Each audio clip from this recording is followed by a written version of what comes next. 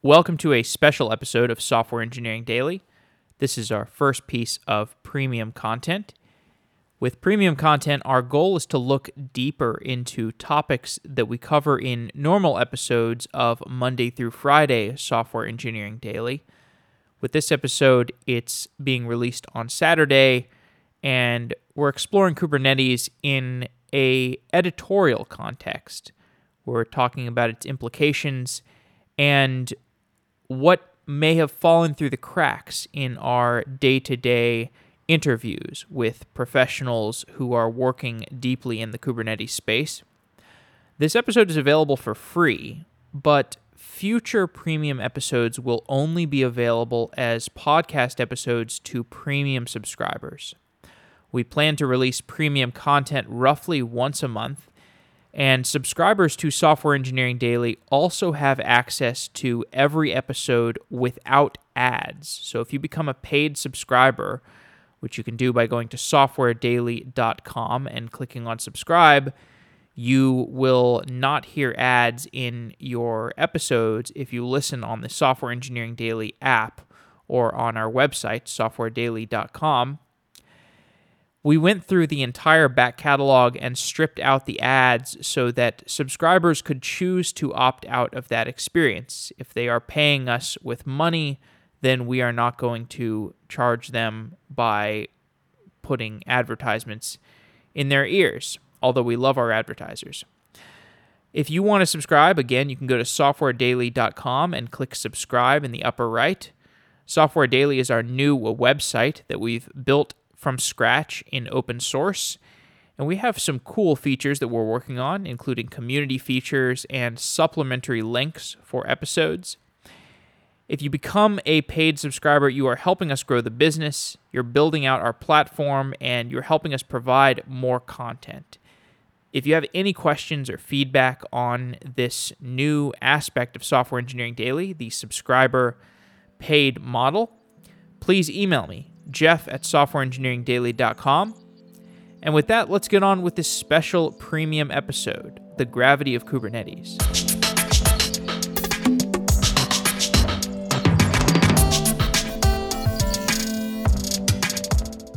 Kubernetes has become the standard way of deploying new distributed applications.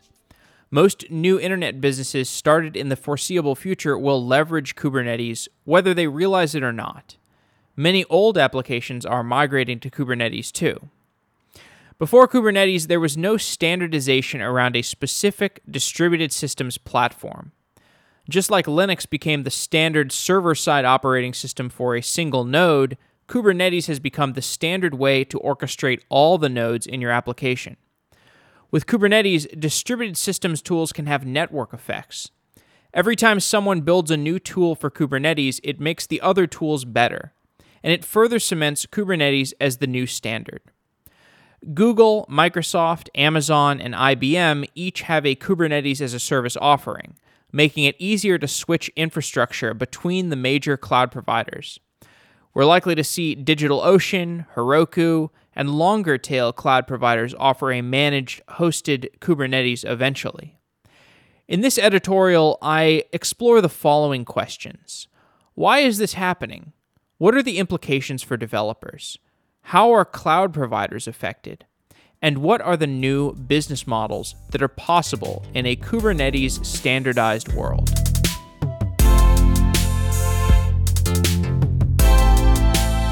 Software standards.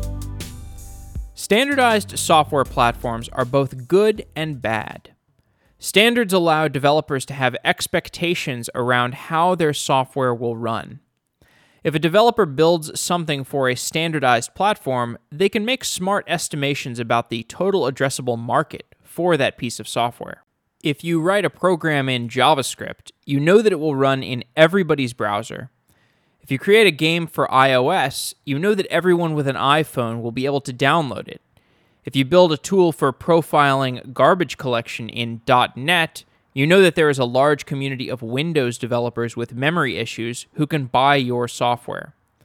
Standardized proprietary platforms can lead to massive profit returns for the platform provider. In 1995, Windows was such a good platform that Microsoft could sell a CD in a cardboard box for $100. In 2018, the iPhone is so good that Apple can take 30% from all app sales on its platform. Proprietary standards lead to fragmentation. Your iPhone app does not run on my Kindle Fire. I can't use your Snapchat augmented reality sticker on Facebook Messenger. My favorite digital audio workstation, which is called FL Studio, only runs on Windows. So I have to keep a Windows computer around in order to make music. When developers see this fragmentation, they groan. They imagine the greedy capitalists who are making money at the expense of software quality. Developers think, why can't we all just get along? Why can't we have things be open and free? Developers think, we don't need proprietary standards. We can have open standards. And this happened with Linux. These days, new server-side applications are mostly in Linux.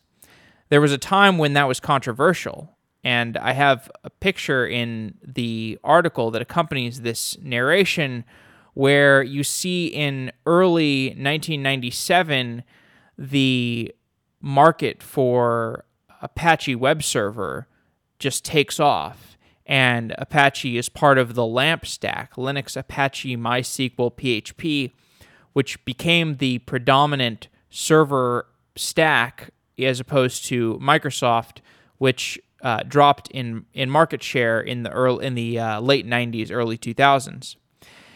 And more recently, we saw a newer open standard with Docker. Docker gave us an open, standardized way of packaging and deploying and distributing a single node. And this was hugely valuable. But for all the problems that Docker solved, it highlighted a new problem. How should we be orchestrating all of these nodes together? After all, your application is not just a single node. You know that you want to be deploying a Docker container, but how are your containers communicating with each other? How are you scaling up instances of these containers? How are you routing traffic between container instances? Container orchestration. After Docker became popular, a scramble of open source projects and proprietary platforms emerged to solve the problem of container orchestration. Mesos, Docker Swarm, and Kubernetes each offered a different set of abstractions for managing containers. Amazon ECS offered a proprietary managed service that took care of installation and scaling of Docker containers for AWS users. Some developers did not adopt any orchestration platform. These developers used Bash and Puppet and Chef and other tools to script their deployments. Whether a developer was deploying their container by using an orchestration platform or a script, Docker sped up development, and it made things more harmonious between developers and operations.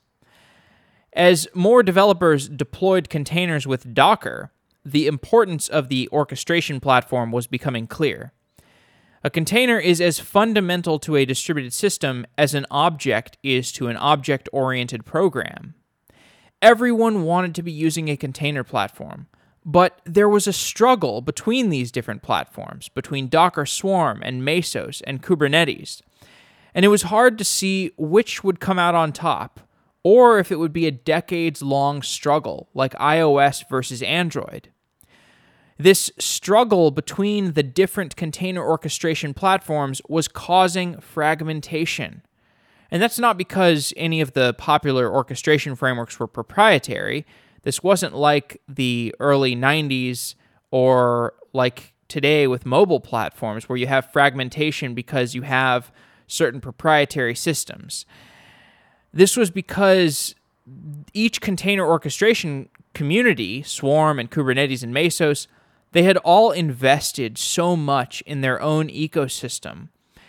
So from 2013 to 2016, there was this anxiety among Docker power users because if you choose a container orchestration framework, you're making a huge bet. If you chose the wrong orchestration system, it would be like opening a movie store and choosing HD DVD over Blu-ray.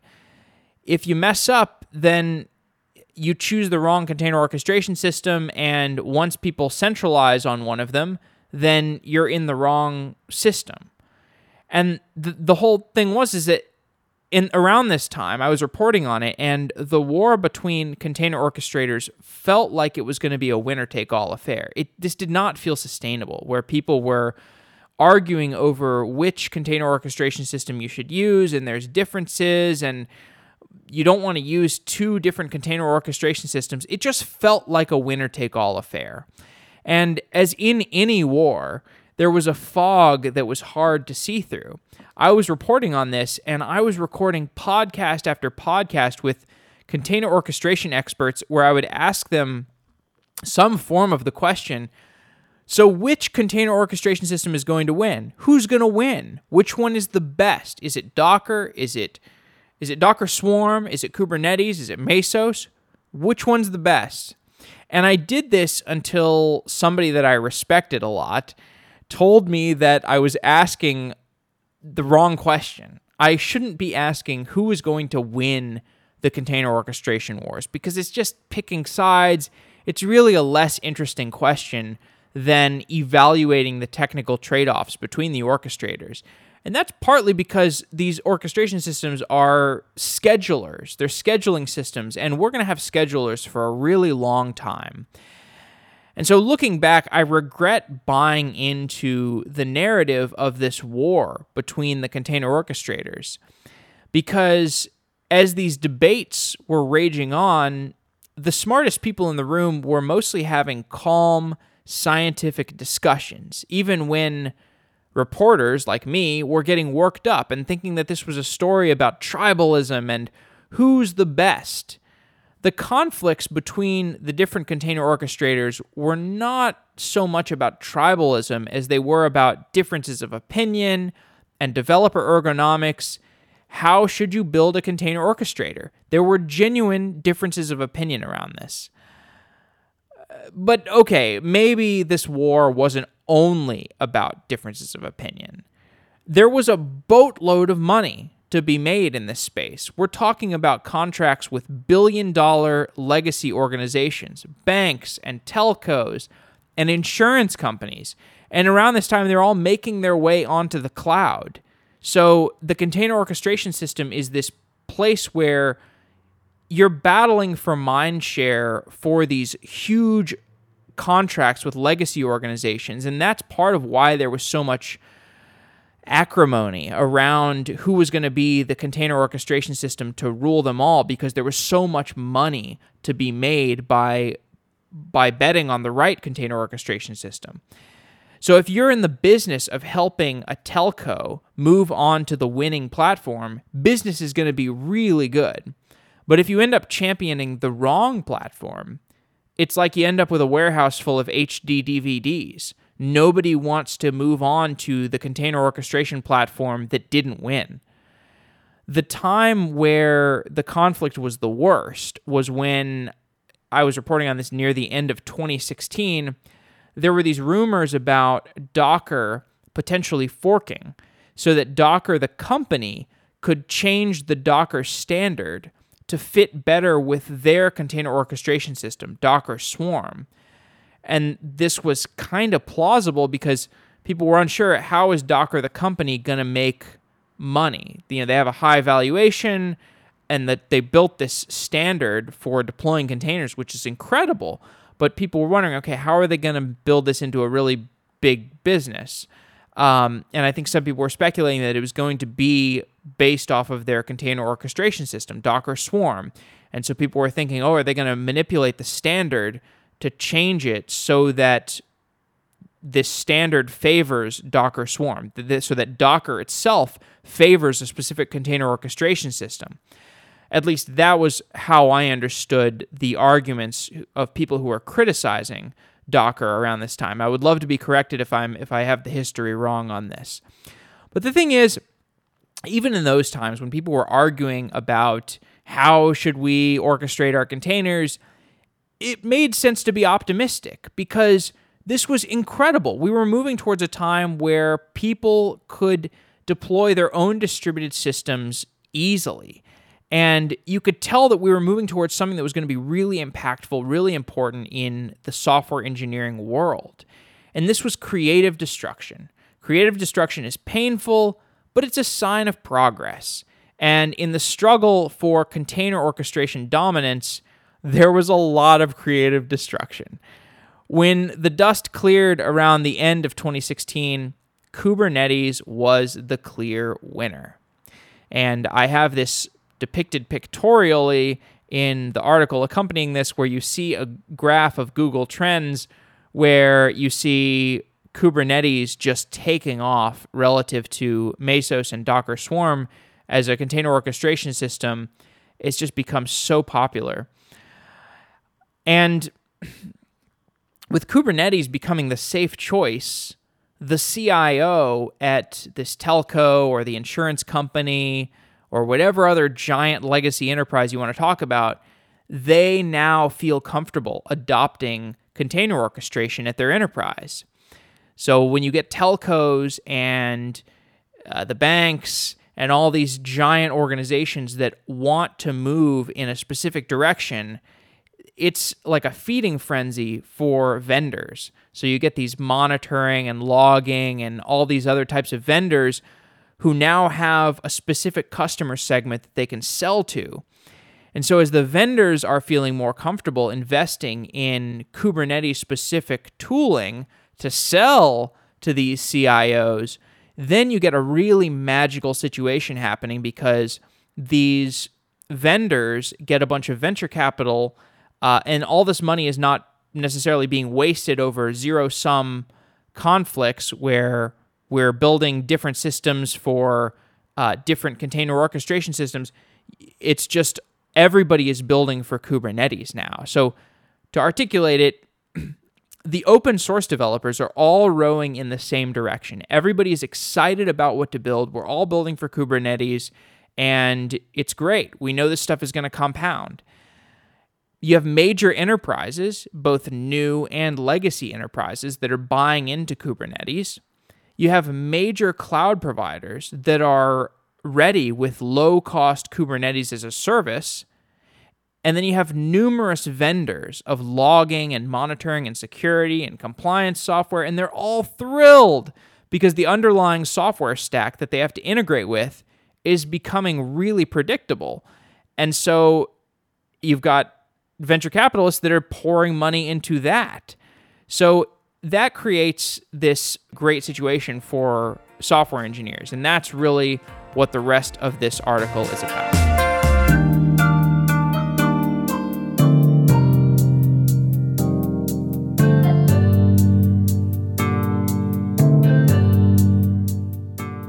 Going multi-cloud. Today, the most lucrative provider of proprietary backend developer infrastructure is Amazon Web Services. Developers do not view AWS resentfully because AWS is innovative and empowering and cheap. If you're paying AWS a lot of money, that probably means that your business is doing well. With AWS, developers do not feel the level of lock-in that was administered by the dominant proprietary platforms of the 90s. But there is some lock-in. Once you're deeply embedded in the AWS ecosystem, you're using services like DynamoDB or Amazon ECS or Amazon Kinesis, it can become a daunting task to move away from Amazon. With Kubernetes creating an open, common layer for infrastructure, it becomes theoretically possible to lift and shift your Kubernetes cluster from one cloud provider to another. If you decided to lift and shift your application, you would have to rewrite parts of that application to stop using the Amazon-specific services, such as Amazon S3. For example, if you wanted an S3 replacement that would run on any cloud, you could configure a Kubernetes cluster with Rook, and you could start storing objects on Rook with the same APIs that you would use to store them on S3. We have done a show about Rook, which may or may not have aired by the time this episode airs, but it's a cloud-agnostic way of building an object storage or a file storage system on top of Kubernetes. And we'll get into more distributed systems that you can build on top of Kubernetes a little bit later on in this episode, but The point I'm trying to make here is that there are these services that people are building on top of Kubernetes that allow you to do things that might previously just have been easy to do within a specific cloud. So like in the past, you could have moved Amazon S3 workloads to a Google object storage system, but there may not have been a system that was as open that you could have ported from one cloud provider to another. And this is a nice option to have, the ability to move between cloud providers with certain infrastructure systems, such as Rook. But I actually haven't heard of anyone lifting and shifting their core application away from a cloud. Really, the only major migration that I have heard of is the Dropbox migration, in which Dropbox was basically a layer of usability on top of Amazon S3 when they started, and then they eventually moved off of Amazon for their core storage system and moved it into a data center that they're controlling. And that was an epic migration. It took 2.5 years. We did an episode about it. There's a great Wired article about it that I linked to in this episode. And certainly there's someone out there other than Dropbox who spends so much money on Amazon S3, and maybe they're disappointed with the level of lock-in, or they don't like the fact that they're locked in. They're considering spinning up their own object store. But if they actually did want to migrate fully away from Amazon, it would be a huge effort to do such a migration. And a lot of businesses that are doing well, it just economically, it does not make sense to do that kind of migration.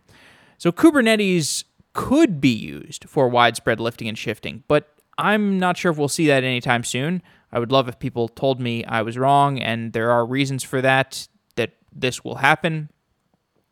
In any case, I think a more likely scenario is that Kubernetes will actually become a ubiquitous control plane that a given enterprise will use on multiple clouds. Let me explain what I mean by that. I want to do it by analogy first. So Node.js is a useful analogy. Why do people like Node.js for their server-side applications?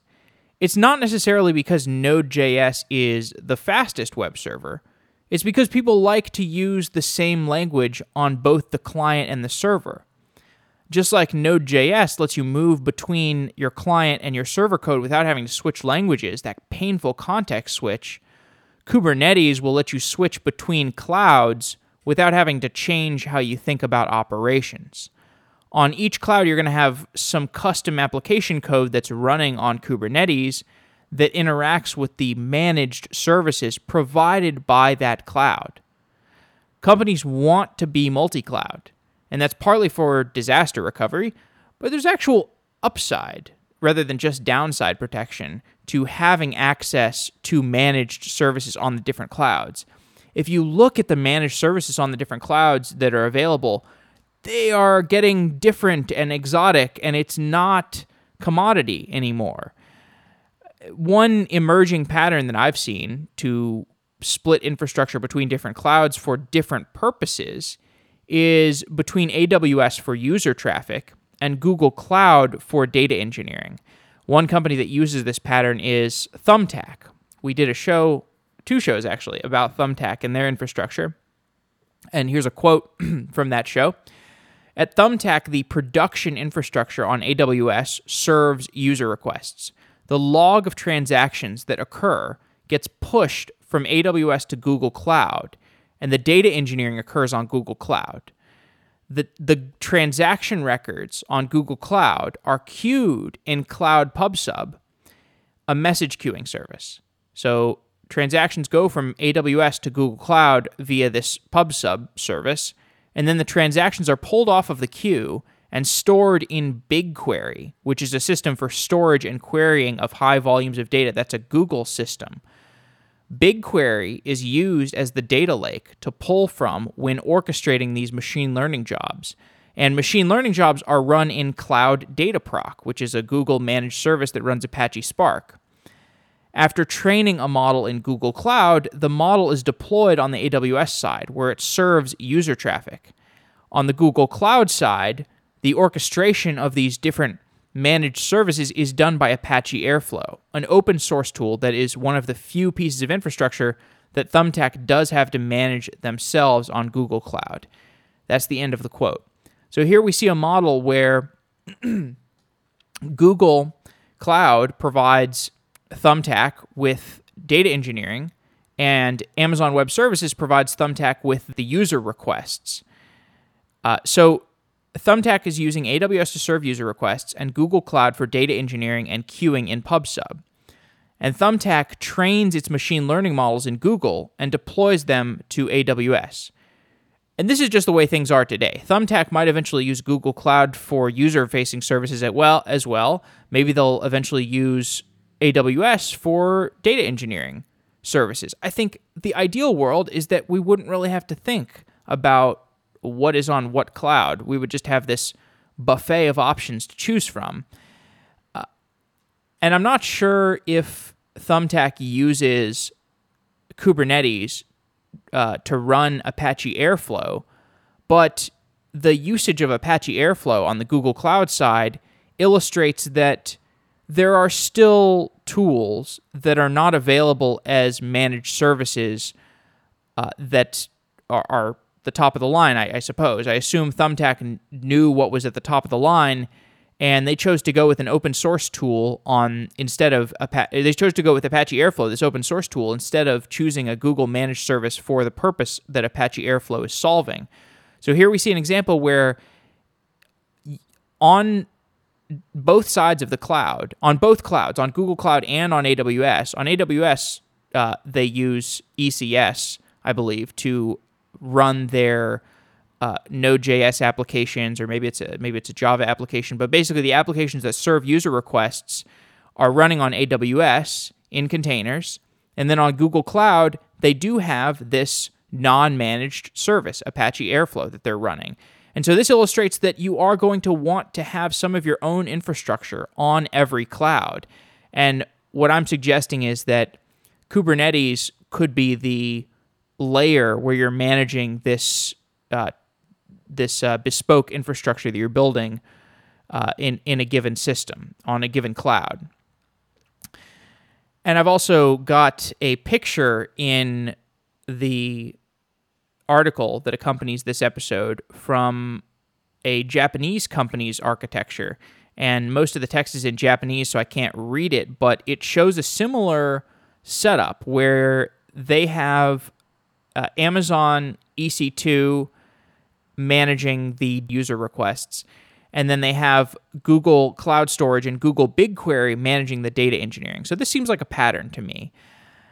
You might have a GKE Kubernetes cluster on Google to orchestrate the workloads between BigQuery and Cloud PubSub and Google Cloud ML, and you've got an Amazon EKS cluster to orchestrate DynamoDB, Amazon Aurora, and maybe your production Node.js application. My main point here is that cloud providers are not replaceable commodities. The services provided by the different clouds will get increasingly exotic and differentiated. Enterprises will benefit from having access to the different services on the different cloud providers. It remains to be seen what will be the standard patterns for having access to these different managed services, as well as having access to your own code that you want to write. But we'll get into some other discussions of that a little bit later on in the show. Maybe companies don't want Kubernetes. Maybe they want to be serverless, but I think Kubernetes is going to be here to stay for a while. Distributed systems distribution. Services like Google BigQuery and AWS Redshift are popular because they give you a powerful, scalable, multi-node tool with a simple API. Developers often choose these managed services because they are so easy to use. But you don't see these types of paid tools for single-node applications as often these days. I don't pay for Node.js, I don't pay for React.js, I don't pay for Ruby on Rails. Tools for a single node are much easier to operate than tools for a distributed system. It's harder to deploy Hadoop across several servers than it is to run a Ruby on Rails application on my laptop.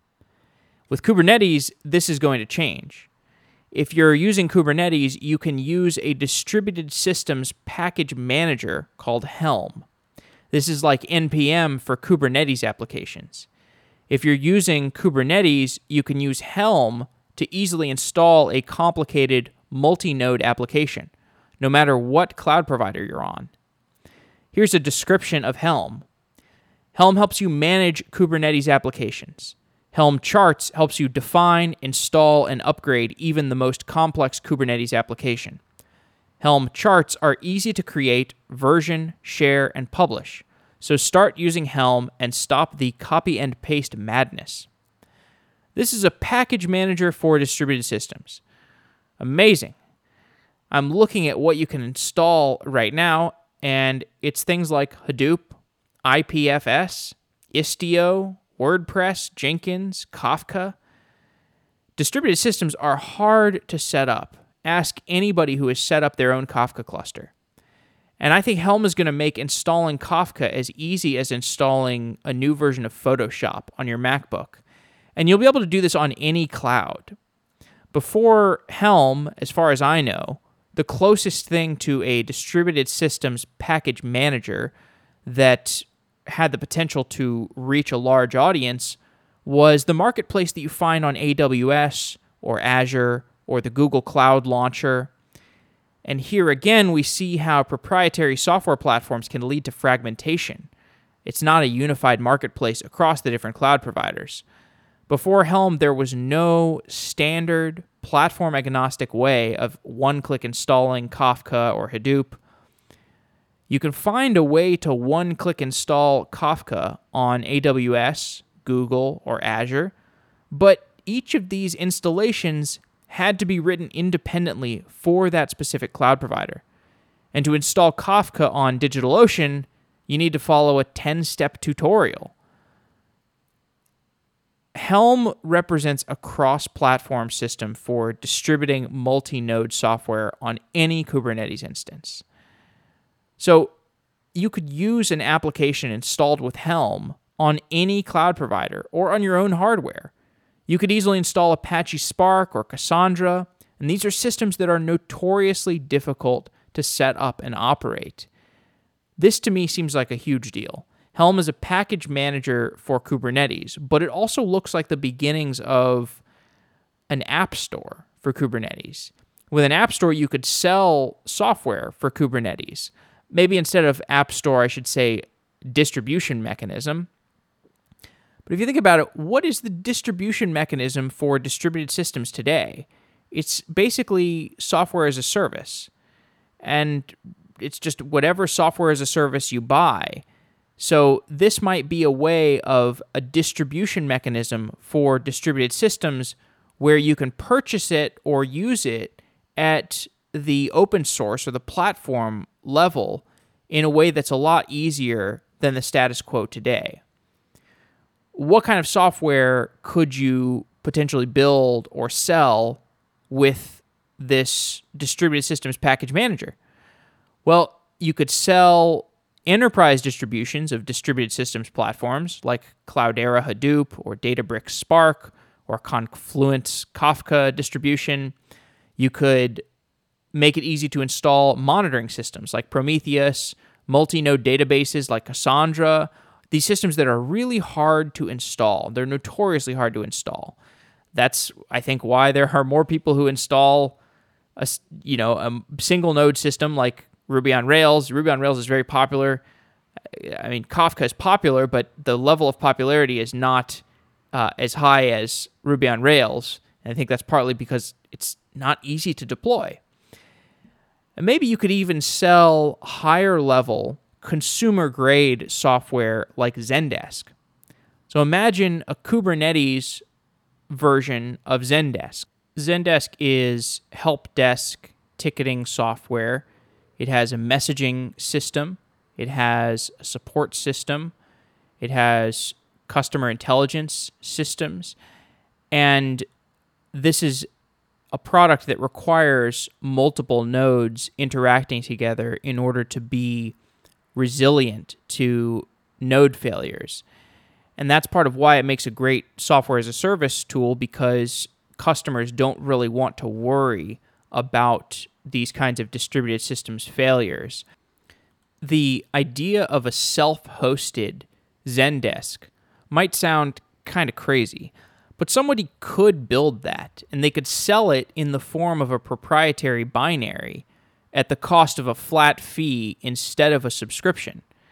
If I could sell you a $99 Zendesk for Kubernetes, you could install it on your Kubernetes cluster on AWS, and you're going to end up saving a lot of money on support ticketing software because you're just paying a fixed cost for it. It's a one-time setup fee.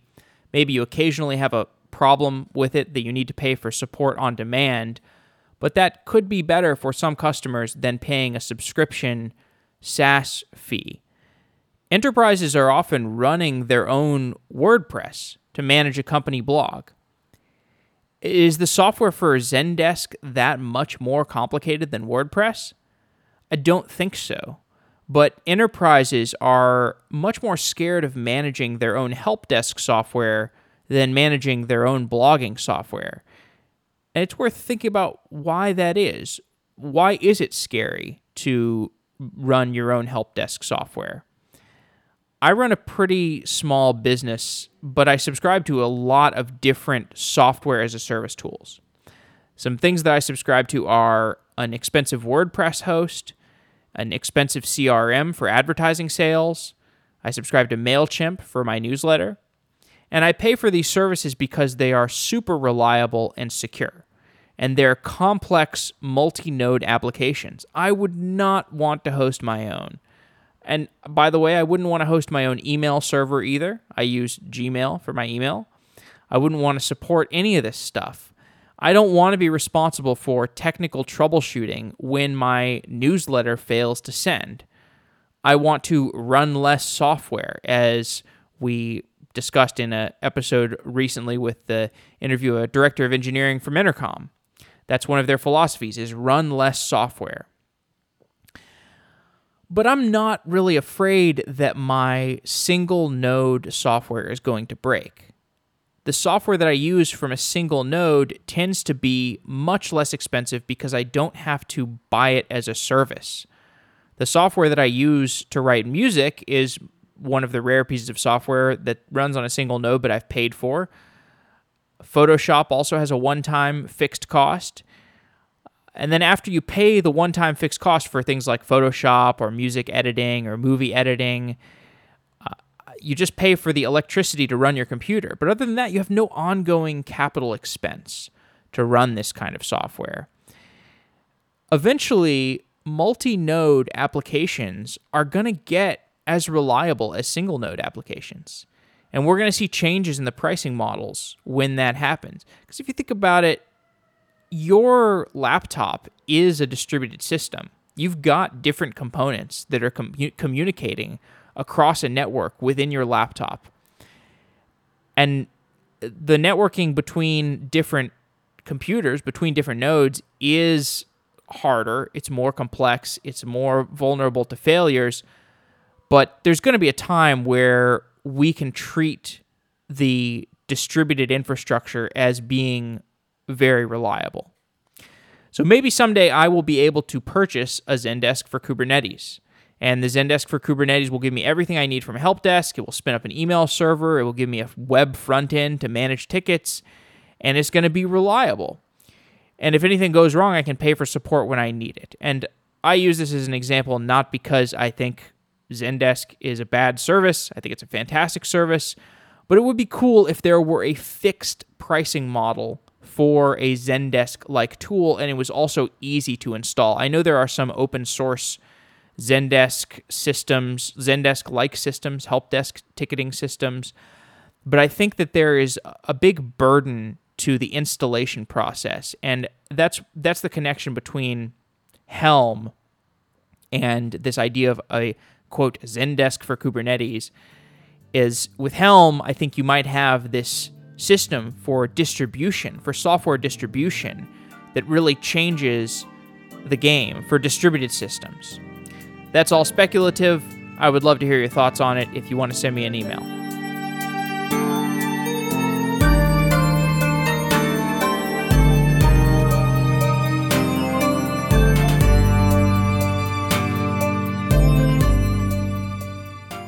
Metaparticle.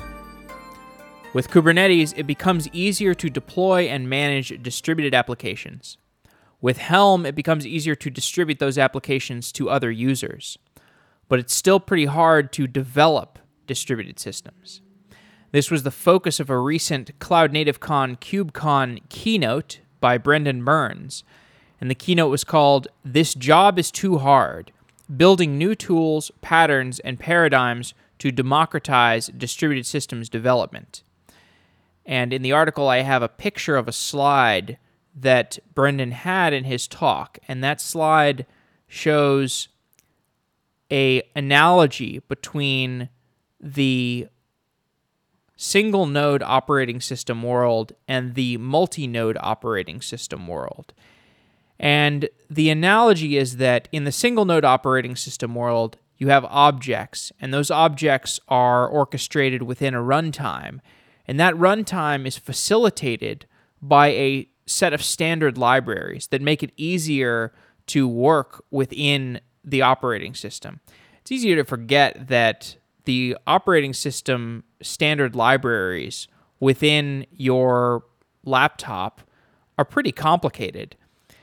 And then on the right side of his analogy, he's got the multi-node world. And he says, containers are like objects, and Kubernetes is like that runtime.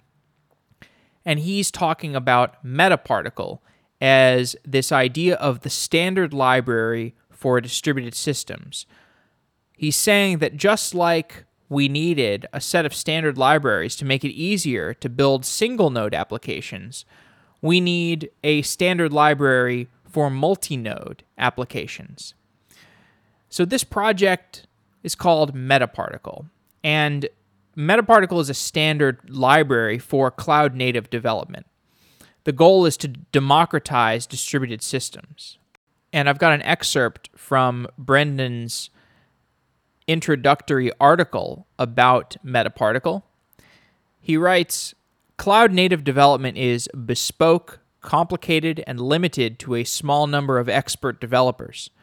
Metaparticle changes this by introducing a set of utilities in familiar programming languages that meet the developer where they are and enables them to begin to develop cloud-native systems using familiar language features. Metaparticle builds on top of Kubernetes primitives to make distributed synchronization easier as well. It supplies language-independent modules for locking and leader election as easy-to-use abstractions in familiar programming languages." That's the end of his quote. After decades of distributed systems research and applications, we have some patterns that have emerged about how we build these systems. We need to do things like locking a variable so that two nodes will not be able to write to that variable in a non-deterministic fashion. We need a way to do master election so that the master node dies, the other nodes in the distributed system can pick a new node to orchestrate the system.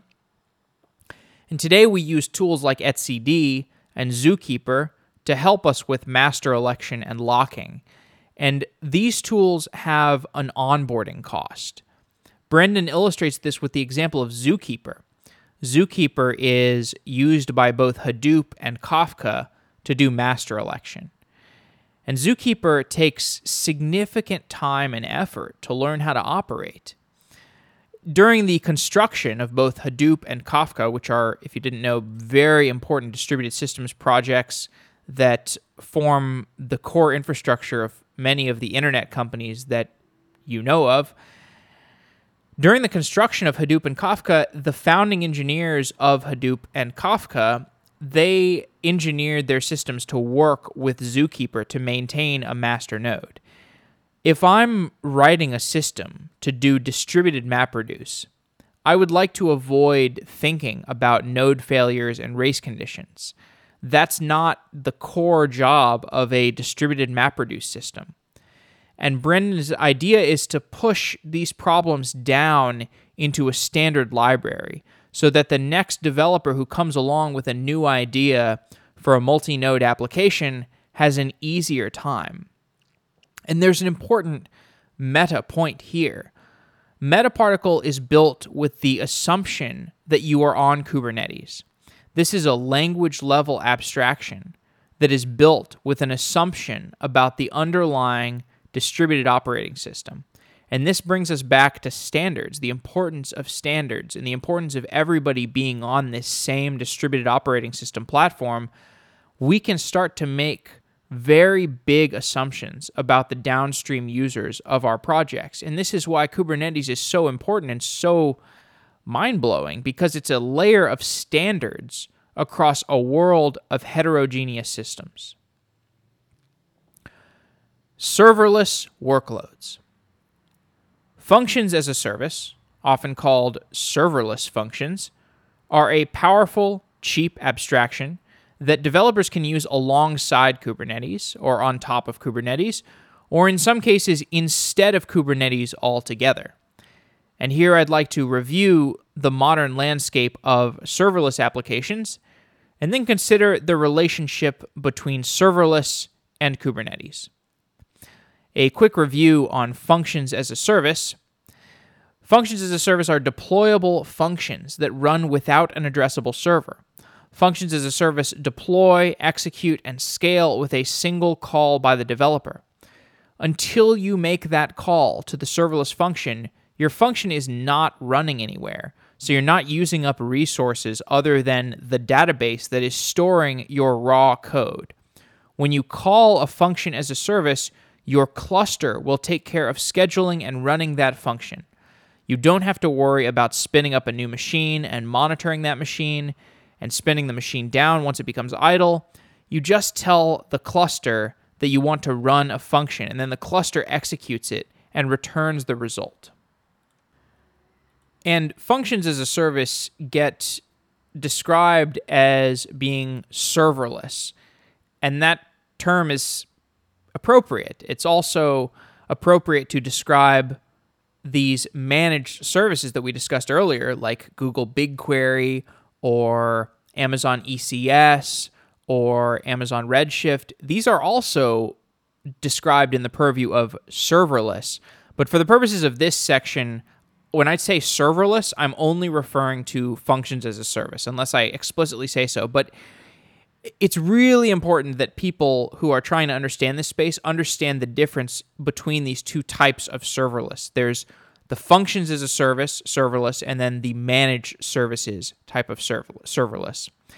When you deploy a serverless function as a service, the function code is not actually deployed. Your code sits in a database in plain text, and when you call the function, your code is being taken out of the database entry, loaded onto a Docker container, and executed, and then it's spun down when that container is not being used anymore.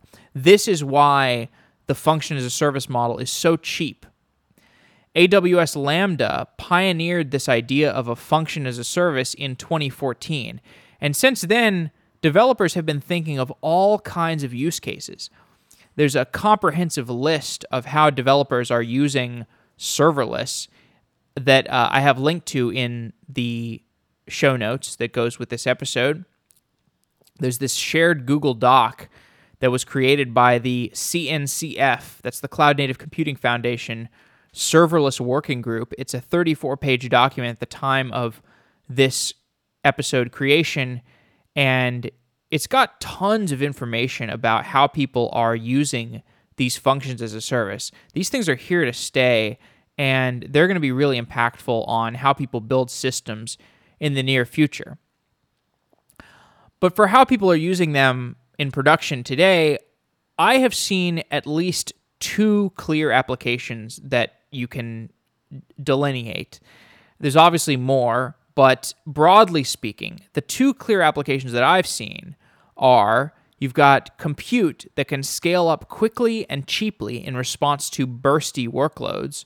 For example, we did a show about Yubble, where this was a social media company that had a problem with extremely bursty workloads, where when these particular users who were extremely popular would log on to the website, tons of other people would log on. And then for the rest of the day, they would not have that much traffic. So there's these extreme spikes in workload, and functions as a service are really useful for scaling up quickly and cost effectively in response to those bursty workloads.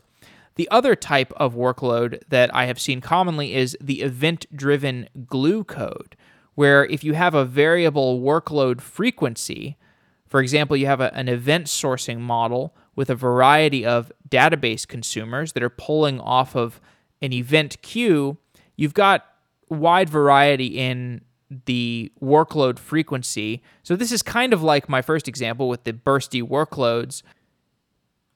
In any case, it's worth understanding how these things work at a fundamental level because there are lots of applications for them, and I could broadly describe them as glue code or bursty workload responses, but it's more important to understand what they're doing fundamentally.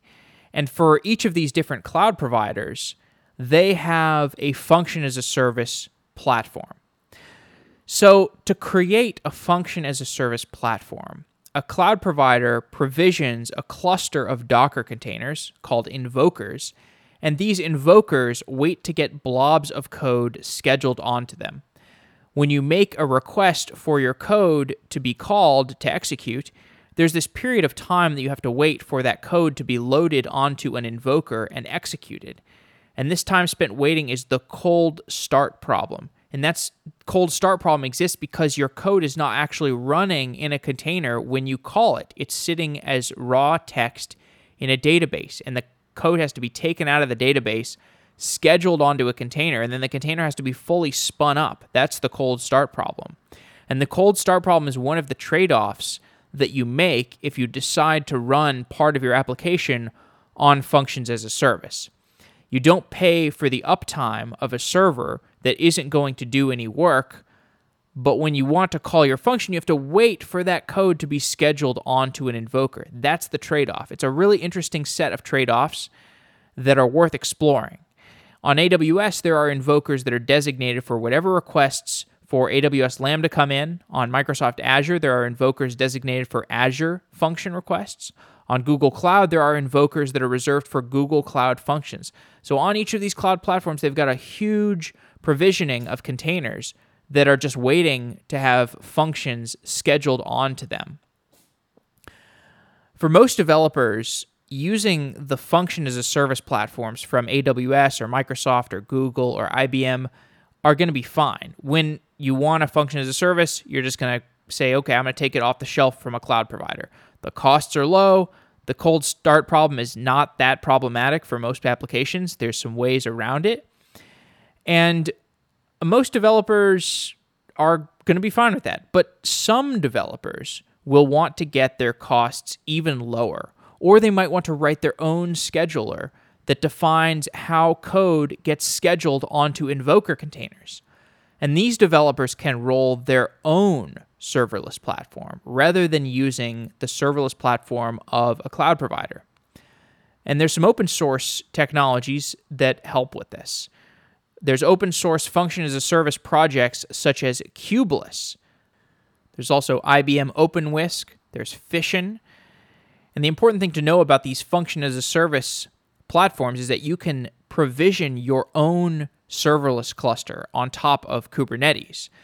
You can define your own pool of invokers, and you can determine how containers are scheduled against different jobs. You can decide on how to solve the cold start problem for your own cluster. And once you spin up a container, you can determine how long you want to wait until that container gets spun down. And the open source function as a service for Kubernetes is just one type of resource scheduler. There are a bunch of other resource schedulers that we're going to see on top of Kubernetes. Developers are always building new schedulers in order to build more efficient services on top of those schedulers. And I think that's the important thing to take away from this discussion of Kubernetes versus serverless architecture. Because you could say, hey, I could deploy my application to Kubernetes, but I could also just deploy it to serverless functions and have it magically scale. And that's true.